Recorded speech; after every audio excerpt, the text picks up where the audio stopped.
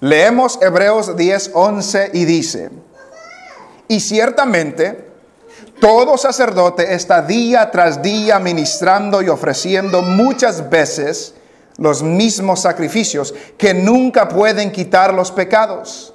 Pero Cristo, habiendo ofrecido una vez para siempre un solo sacrificio por los pecados, se ha sentado a la diestra de Dios. De ahí en adelante, esperando hasta que sus enemigos sean puestos por estrado de sus pies. Porque con una sola ofrenda hizo perfectos para siempre a los santificados. Y nos atestigua lo mismo el Espíritu Santo, porque después de haber dicho: este es el pacto que haré con ellos después de aquellos días, dice el Señor, pondré mis leyes en sus corazones y en sus mentes las escribiré. Añade: y nunca más me acordaré de sus pecados y transgresiones, pues donde hay remisión de estos, no hay más ofrenda por el pecado. Amén. Cuando hablamos de la cruz, cuando hablamos del sacrificio de Cristo, hay un sinnúmero de cosas en las que nos podamos enfocar.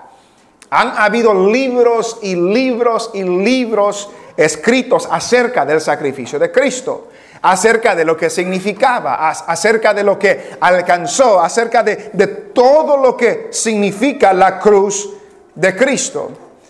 Pero en el pasaje que hemos visto hoy, nos vamos a enfocar quizás en una de las prioridades, una de las cosas primordiales en el sacrificio de Cristo.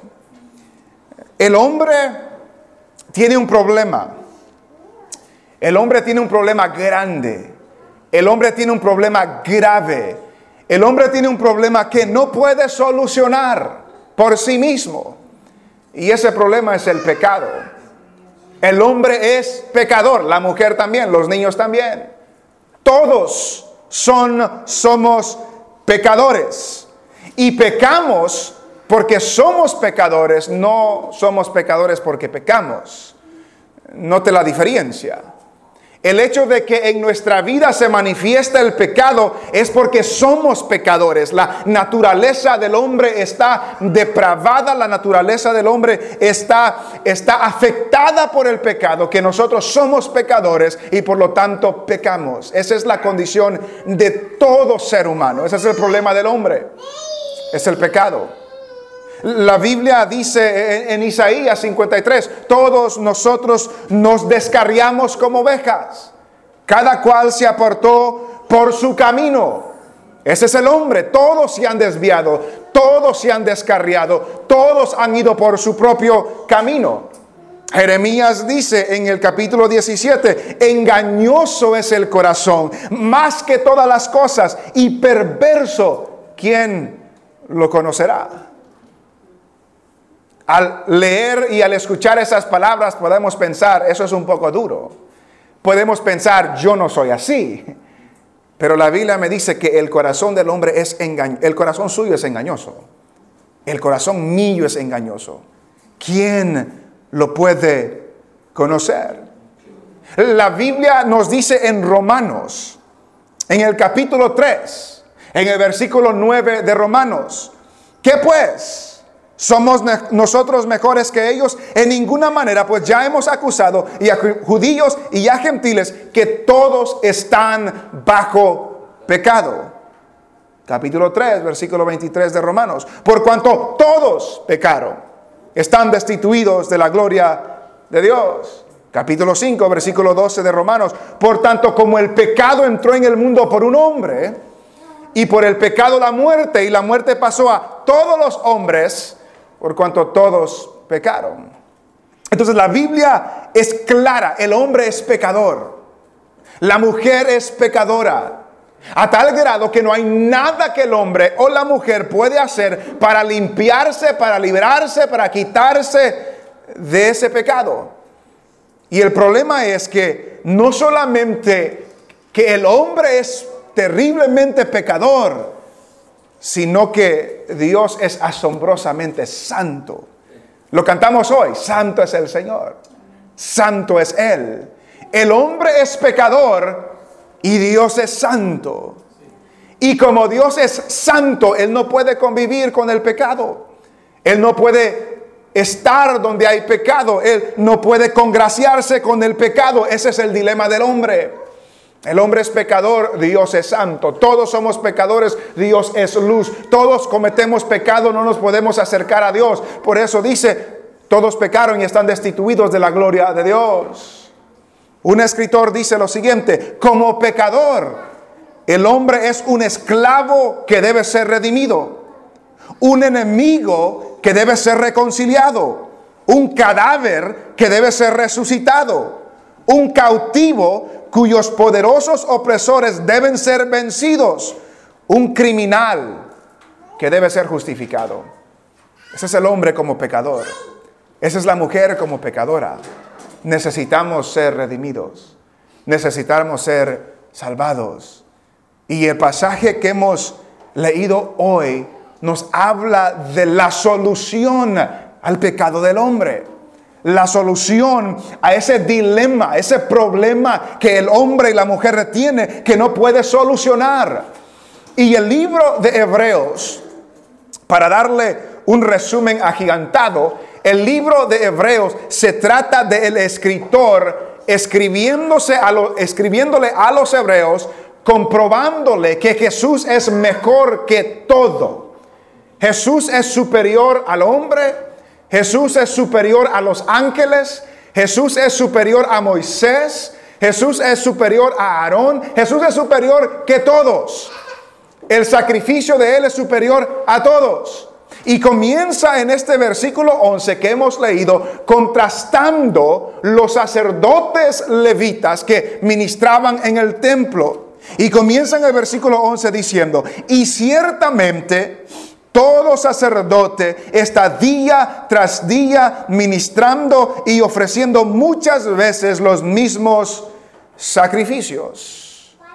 El escritor afirma el trabajo del sacerdote. Ciertamente, el sacerdote ministraba y ofrecía sacrificios continuamente, día tras día, día tras día, día tras día. El sacerdote ofreciendo sacrificios y ofrendas delante de Dios. Algo importante que vemos aquí. La primera frase nos dice: y ciertamente todo sacerdote está día tras día ministrando. Esa palabra está no solo habla de su posición, sino también habla de su postura. Cuando habla de que día tras día está ministrando y ofreciendo sacrificios, es que está implica que está parado, está de pie. La Biblia de las Américas dice: todo sacerdote está de pie día tras día. Todos los sacerdotes, todos los días, de pie, día tras día, día tras día, ofreciendo sacrificio, ofreciendo sacrificio, ofreciendo sacrificio. Cada sacerdote ofrecía los mismos sacrificios. Muchas veces. Cada sacerdote ofrecía los mismos sacrificios muchas veces. Note lo que dice el capítulo 9 de ese mismo Hebreos, el capítulo anterior. 9:6. Dice: y así dispuestas estas cosas, en la primera parte del tabernáculo entran los sacerdotes continuamente, día tras día, para cumplir los oficios del culto. Pero en la segunda parte, solo el sumo sacerdote una vez al año, no sin sangre, la cual ofrece por sí mismo y por los pecados de ignorancia del pueblo. Continuamente, día tras día, día tras día, el sumo sacerdote una vez al año ofrecía sacrificio por sí mismo, por sus pecados y por los pecados del pueblo. Ciertamente todo sacerdote está día tras día ministrando y ofreciendo muchas veces los mismos sacrificios. ¿Cuál es el problema de esto? volviendo a Hebreos 10:11. El problema de estos sacrificios que se ofrecían continuamente por la mañana, por la tarde, día tras día, que nunca pueden quitar los pecados. No tienen la capacidad, no tienen el poder, aunque se ofrecen día tras día, aunque se ofrecen continuamente, no tienen en sí la capacidad para quitar, para remover el pecado. Imagínese día tras día, semana tras semana, mes tras mes, año tras año, década tras década, todos los días ofreciendo sacrificio, haciendo esto que nunca jamás puede quitar el pecado del hombre. Note lo que dice el capítulo 9 y versículo 9. Lo cual es símbolo para el tiempo presente, según el cual se presentan ofrendas y sacrificios que no pueden hacer perfecto en cuanto a la conciencia al que practica ese culto, ya que consiste solo de comidas y bebidas, de diversas abluciones y ordenanzas acerca de la carne, impuestas hasta el tiempo de reformar las cosas. Estos sacrificios no hacían nada por la conciencia, solamente era exterior. Note lo que dice el capítulo 10 y versículo 1. Porque la ley, teniendo la sombra de los bienes venideros, no la imagen misma de las cosas, nunca puede.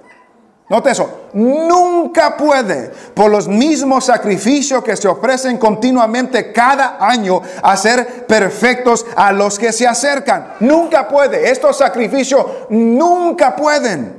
De otra manera cesarían de ofrecerse, pues los que tributan este culto limpios una vez no tendrían ya más conciencia de pecado. Pero en estos sacrificios cada año se hace memoria de los pecados, porque la sangre de los toros y de los machos cabríos no puede quitar los pecados. No pueden.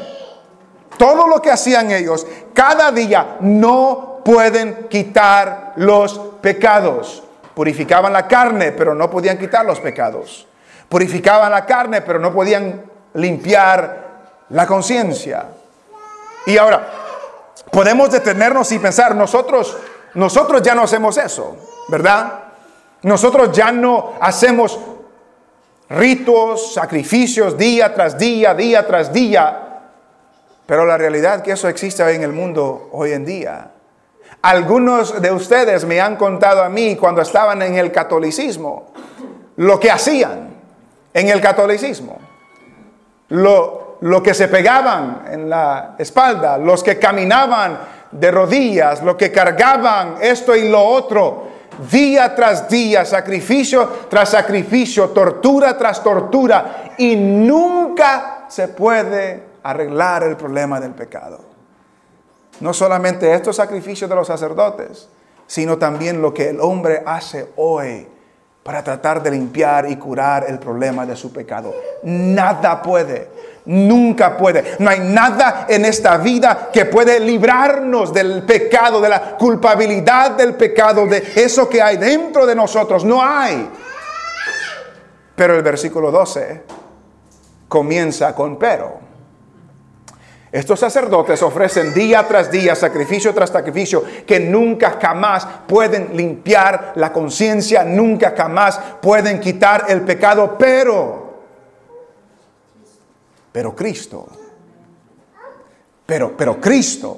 a diferencia de estos sacerdotes, pero Cristo, a contrastar estos sacerdotes que día tras día, de pie, ministrando, haciendo sacrificios que nunca pueden quitar los pecados, pero Cristo, a diferencia de todos ellos, está Cristo. Y este Cristo dice, pero Cristo, habiendo ofrecido una vez para siempre. Pero Cristo, habiendo ofrecido una vez para siempre, se contrasta con los sacerdotes. ¿Cuándo cesaban los sacerdotes de los sacrificios? día tras día, día tras día, día tras día, ofrecen muchas veces los mismos sacrificios que nunca pueden quitar el pecado. Pero Cristo, habiendo ofrecido una vez para siempre, no hay necesidad de otro sacrificio. No hay necesidad de otro sacerdote que ofrezca un sacrificio, porque Cristo se ha presentado y ya ha ofrecido algo. Pero Cristo, habiendo ofrecido una vez para siempre un solo sacrificio por los pecados, pero Cristo, habiendo ofrecido una vez para siempre un solo sacrificio por los pecados. El sacrificio de Cristo fue por los pecados. Lo que aquellos otros no podían hacer año tras año, día tras día, Cristo lo hizo una sola vez, un solo sacrificio para siempre por los pecados del ser humano. Esa es la solución al problema del pecado. Es Cristo muriendo por nosotros en la cruz del Calvario. Note lo que Hebreos nos dice en el capítulo 8. En el capítulo 8, en el versículo 3.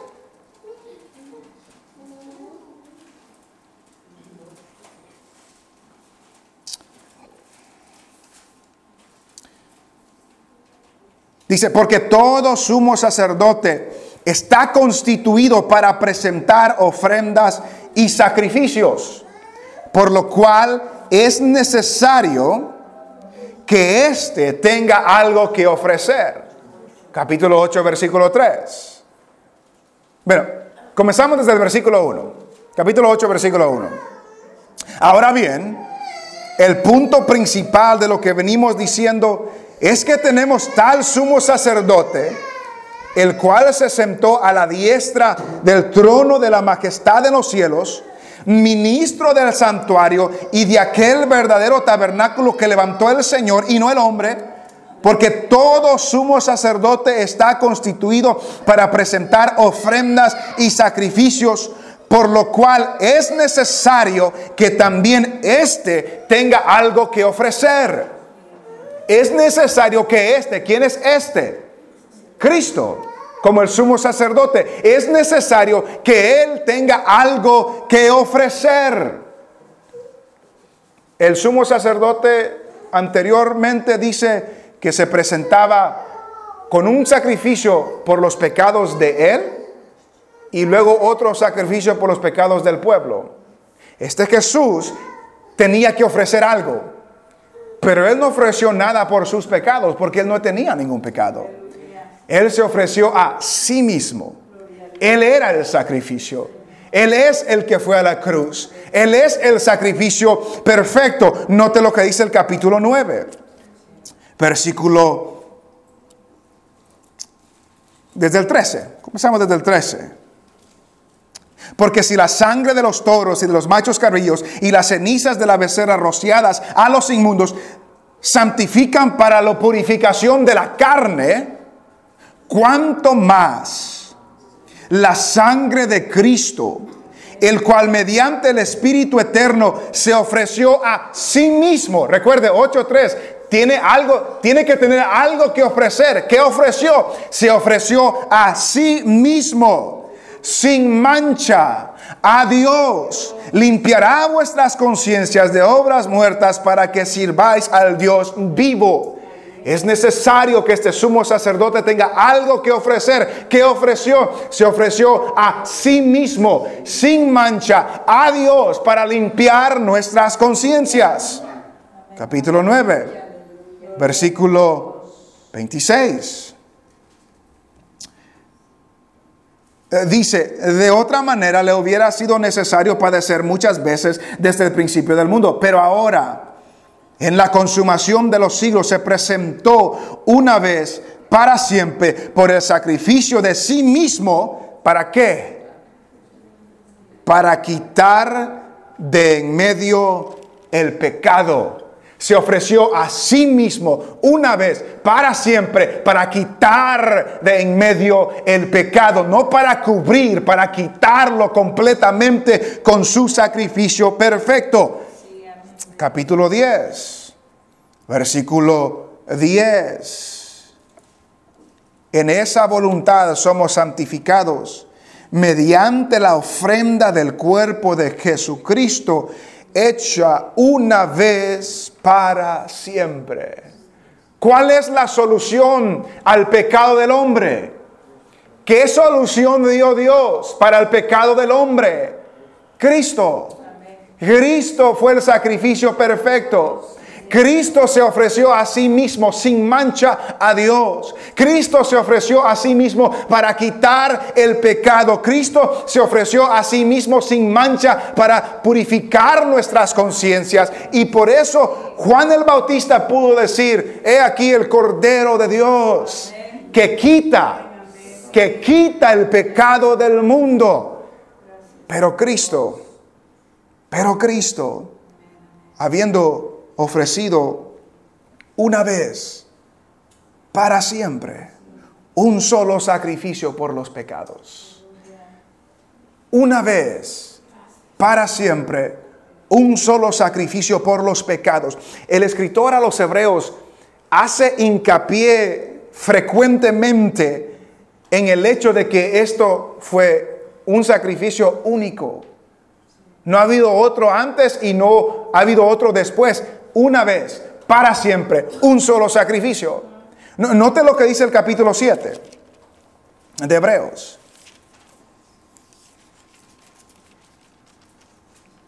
7:27.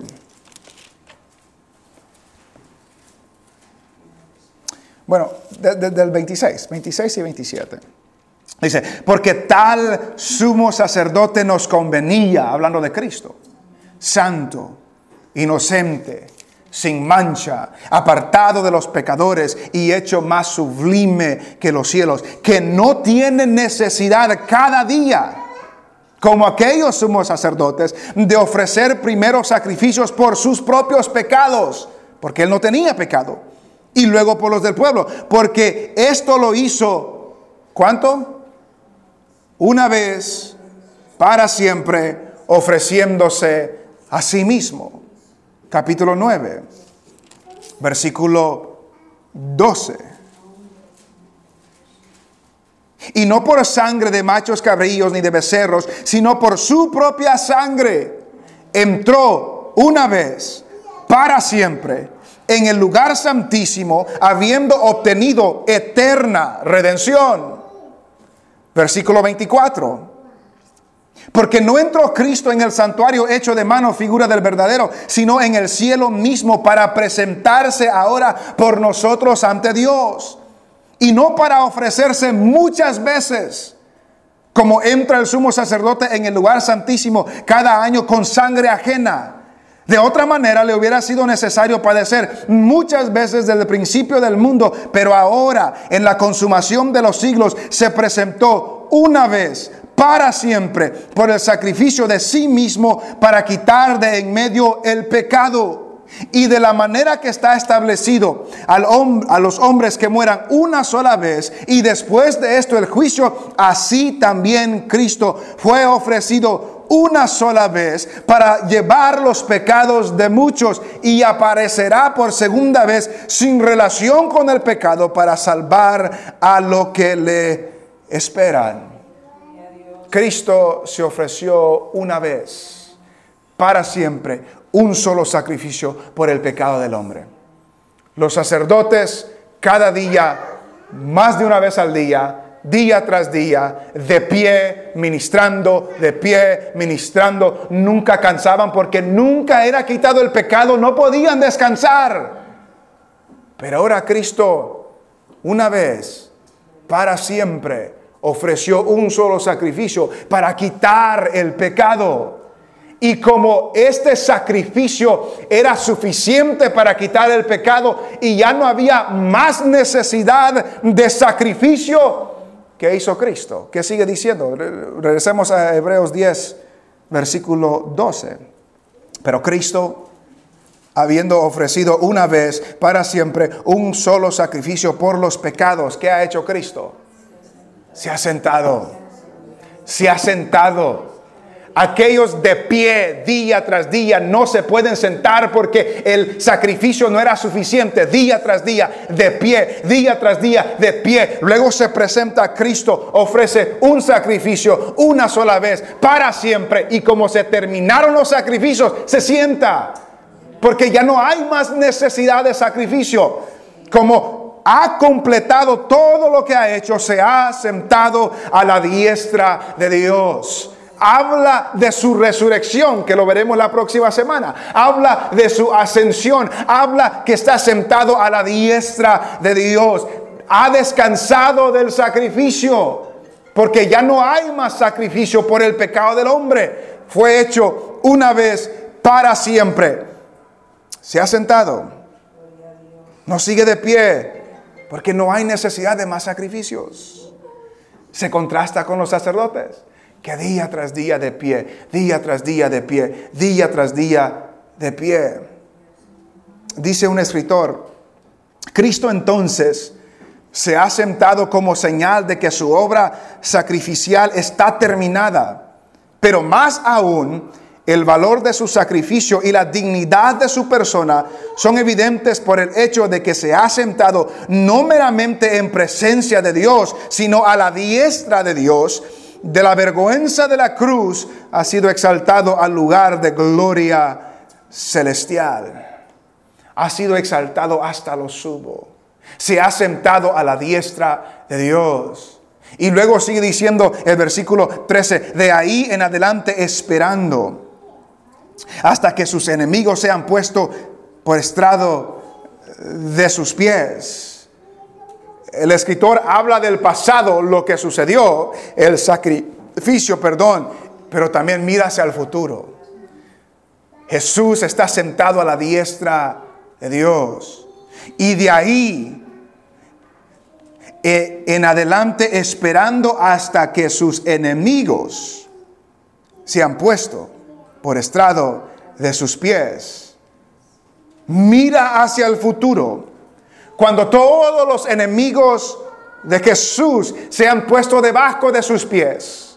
Victoria completa, victoria total.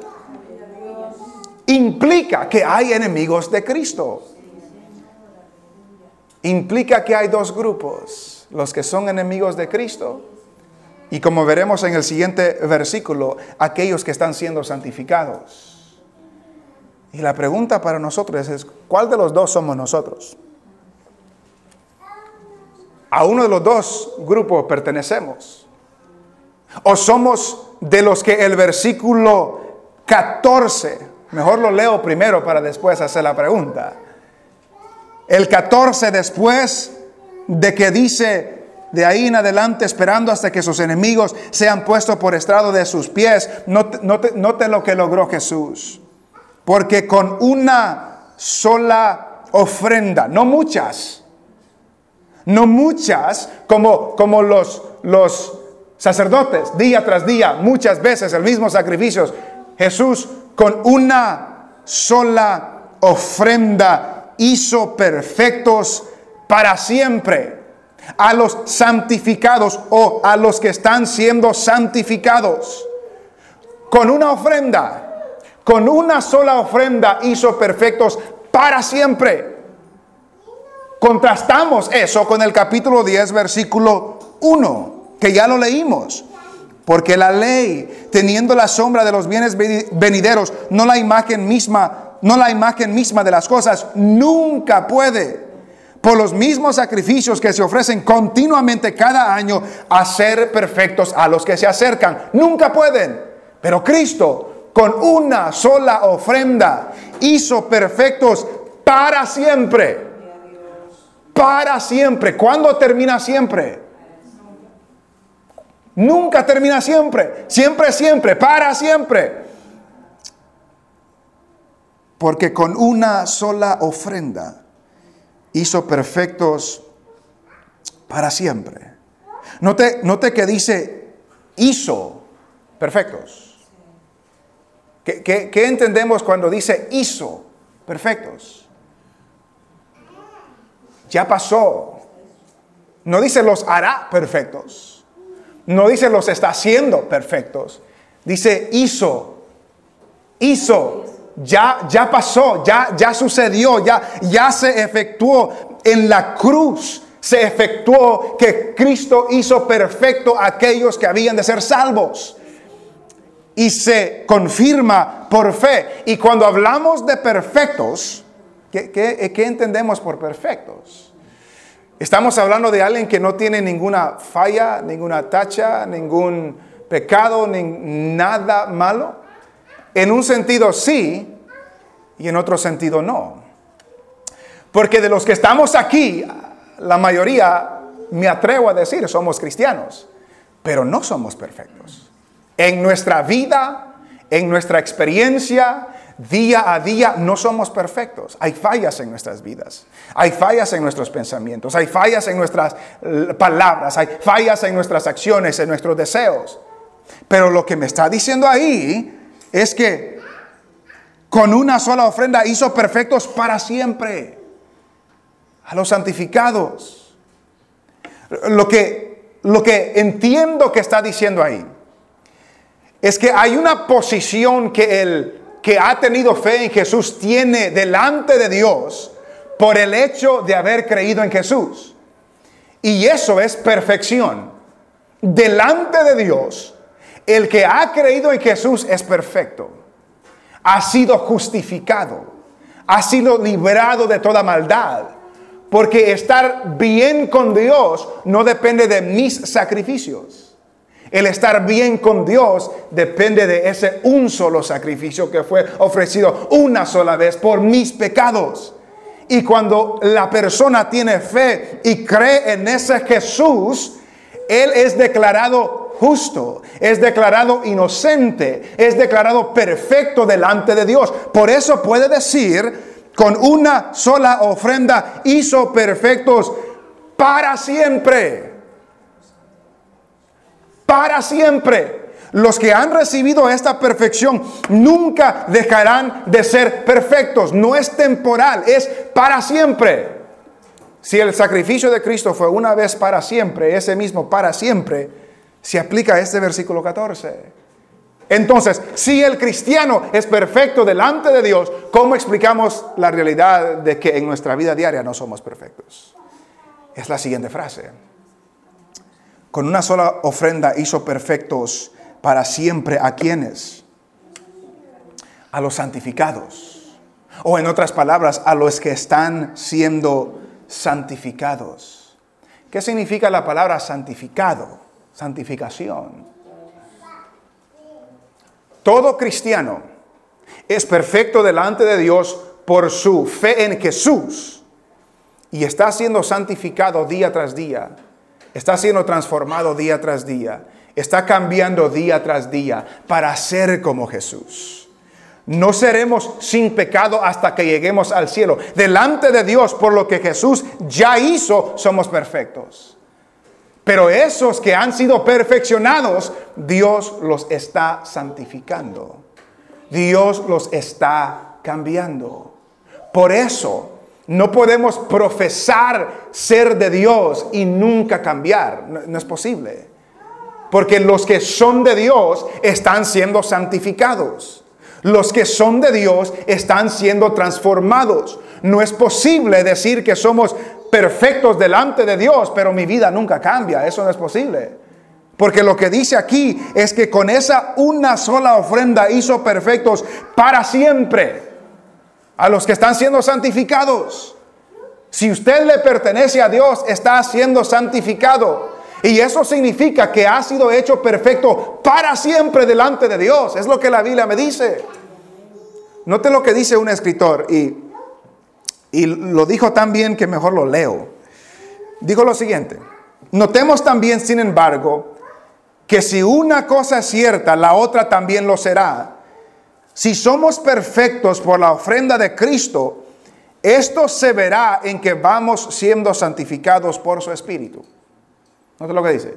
Si somos perfectos por lo que Cristo hizo, eso se manifiesta por la santificación que el Espíritu está haciendo en mi vida. Dios no declara perfecto a nadie sin que a la vez efectúe su transformación progresiva hacia la imagen de Cristo. No tenemos ningún derecho a afirmar que somos perfectos para siempre, si no podemos decir también que estamos creciendo en santidad en nuestra vivencia diaria. ¿Esto es lo que dice? No podemos decir por fe que hemos sido perfeccionados para siempre si mi vida no está cambiando. Si en mi vida diaria, práctica, no está cambiando. Si no me veo más como Cristo hoy que el año pasado. Si sigo igual, hay un problema. Si sigo 5 años en la iglesia diciendo que soy cristiano y en mi vida no hay evidencia, no hay fruto, que Dios está transformando mi vida, quizás no lo hemos recibido. Quizás no hemos creído. Recuerde cómo leímos la semana pasada. Si alguno quiere venir en pos de mí, niéguese a sí mismo, tome su cruz y sígame. Si no lo seguimos, es que no nos estamos negando a nosotros mismos. Quiere decir que no somos de Él. Si no hay una transformación en mi vida de lo que Dios está haciendo en mi vida, no puedo decir que soy parte de estos perfectos para siempre. Los que son perfectos para siempre por medio de la ofrenda de Cristo son los que están siendo santificados. Son los que están siendo santificados. Está cambiando su vida. Está cambiando mi vida. Está transformando Dios mi corazón.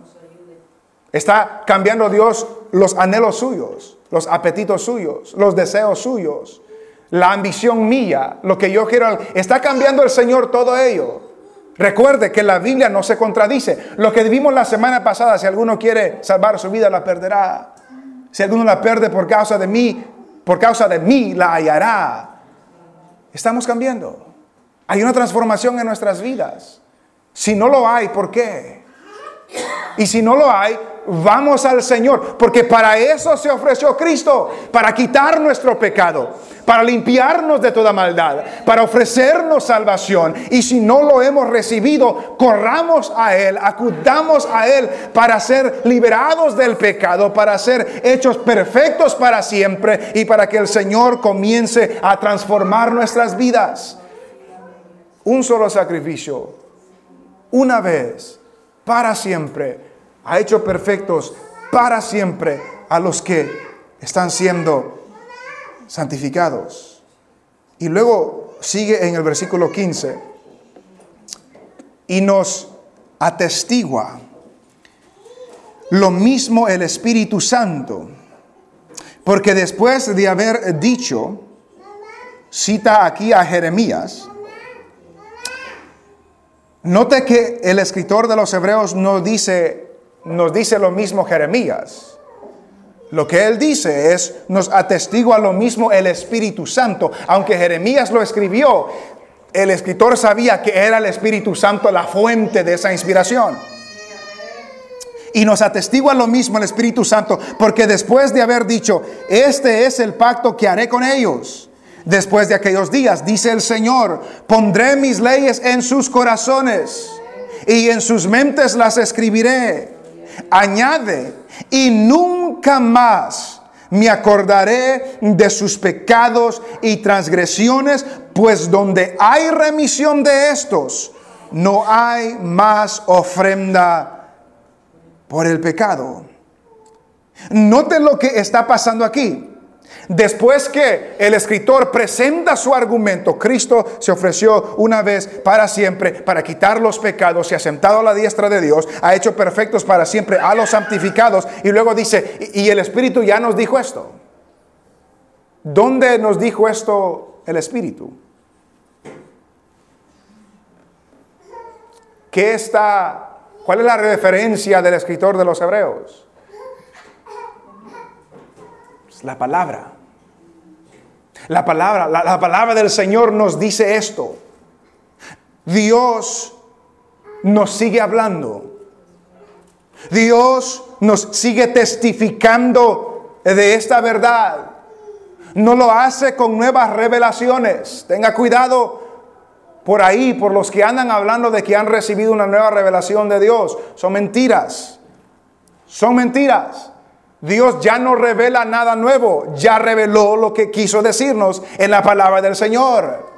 Y aun cuando el escritor a los Hebreos dice, Dios ya nos dijo eso, no dijo porque el Espíritu me dijo, dijo porque el Espíritu ya nos dijo en Jeremías lo que Dios ya había prometido. Dios nos habla por medio de su palabra. Dios nos habla por medio de su palabra, por medio de lo que el Espíritu ha inspirado en la palabra del Señor. ¿Cómo sabemos estas verdades? ¿Cómo sabemos esta realidad? Porque la palabra del Señor nos dice. Y el Espíritu de Dios que habita en el cristiano confirma lo que Él mismo ha inspirado. El Espíritu nos dice en aquellos días, después de esto, dice el Señor, ¿cómo está santificando Dios hoy a los que son de Él? Recuerde, con una ofrenda hizo perfectos para siempre a los que están siendo santificados. Y luego da esta cita. ¿Por qué da esta cita? Porque creo yo que nos quiere recalcar por cómo nos hace perfectos. ¿Cómo nos santifica? Por medio de su palabra. Porque note lo que dice, pondré mis leyes en sus corazones y en sus mentes las escribiré. ¿Cuál es la evidencia que Dios está haciendo algo en mi vida? Su ley está siendo escrita en mi corazón. Sus mandamientos están siendo escritas en mi mente. ¿Está la ley de Dios en su vida? ¿Están los mandamientos de Dios en su mente? Antes en la ley los escribieron en tablas, pero ahora Dios dice no. Cuando venga esto, pondré mis leyes en sus corazones. En sus mentes las escribiré. Porque la salvación de Dios no comienza de afuera, comienza de adentro.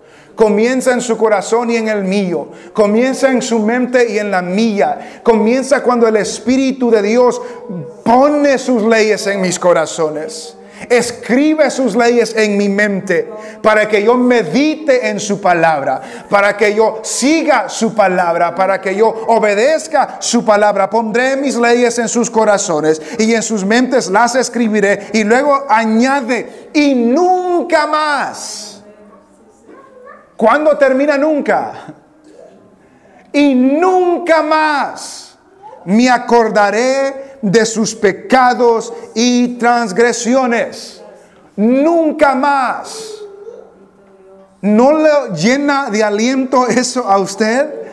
¿No lo llena de alegría de que el Señor jamás va a volver a traer su pecado delante de usted? Nunca más me acordaré de sus pecados. Nunca más me acordaré de sus transgresiones.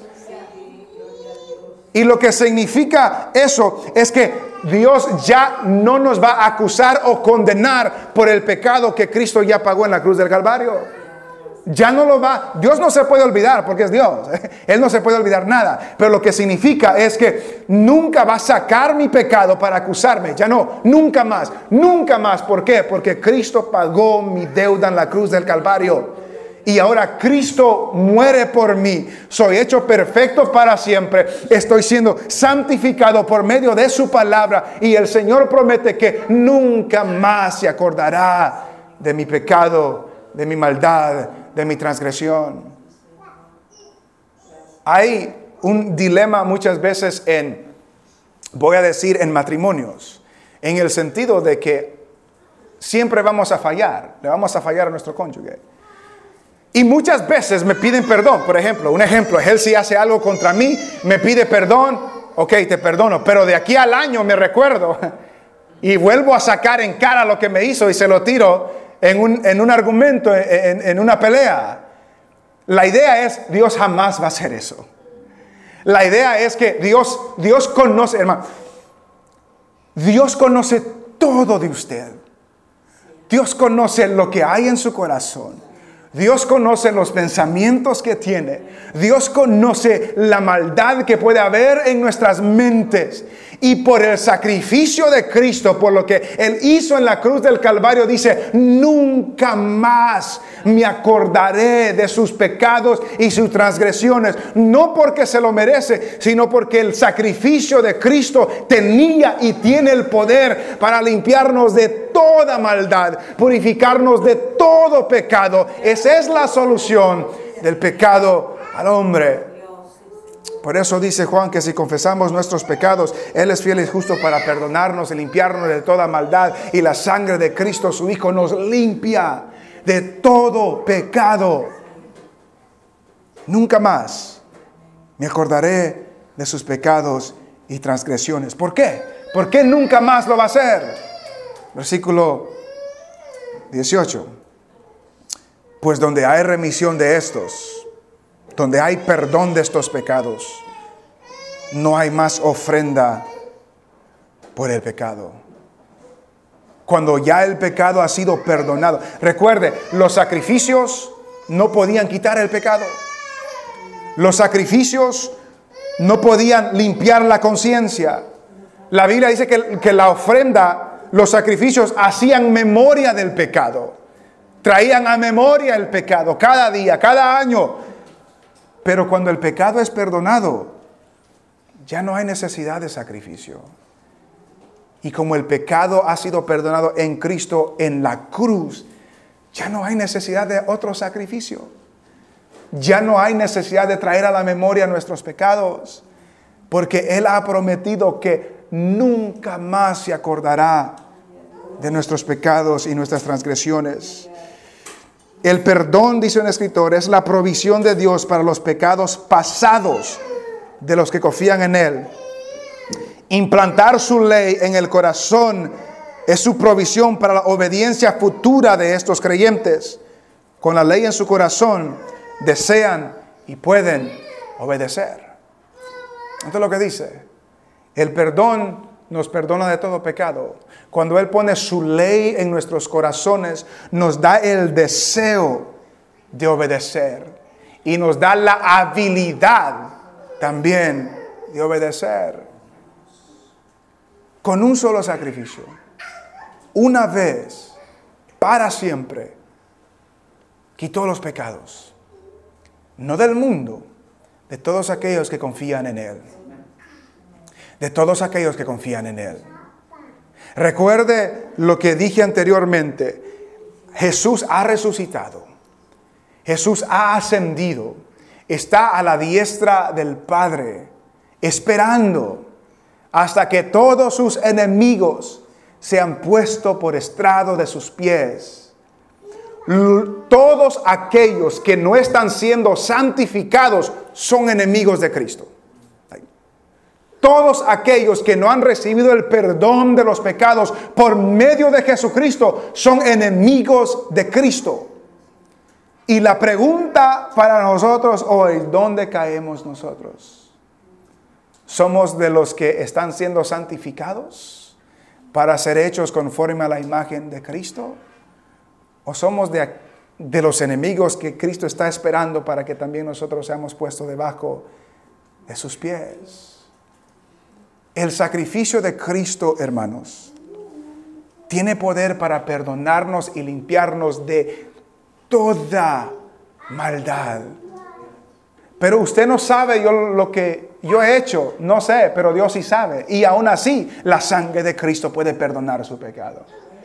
Pero yo no sé lo que puedo hacer el día de mañana, yo no sé tampoco, pero el Señor sí. Y aún así, la sangre de Cristo, el sacrificio de Cristo nos limpia de toda maldad. ¿Qué nos detiene si no lo hemos recibido? ¿Qué nos detiene si no hemos recibido este perdón de pecados? Porque si no lo hemos recibido, no hay nada, absolutamente nada que el hombre pueda hacer para arreglar el pecado que hay en su corazón. No importa que tanto vaya a la iglesia, no importa que tanto done a la iglesia, no importa que tanto se acerque a la iglesia, no tanto que sea amigable a la iglesia. Todo eso sale sobrando. Si no hemos depositado nuestra fe en el Señor Jesús para recibir el perdón de pecados, para eso vino. Para eso fue a la cruz.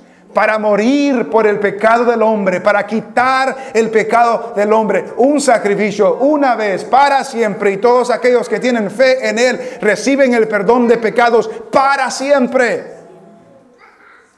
Pone sus leyes en nuestros corazones, las escribe en nuestras mentes y dice, nunca más, nunca más me acordaré de sus pecados y sus transgresiones. Si usted no lo ha recibido, recíbalo hoy. Recibe ese perdón hoy. Hoy es el día de salvación. Hoy es el día aceptable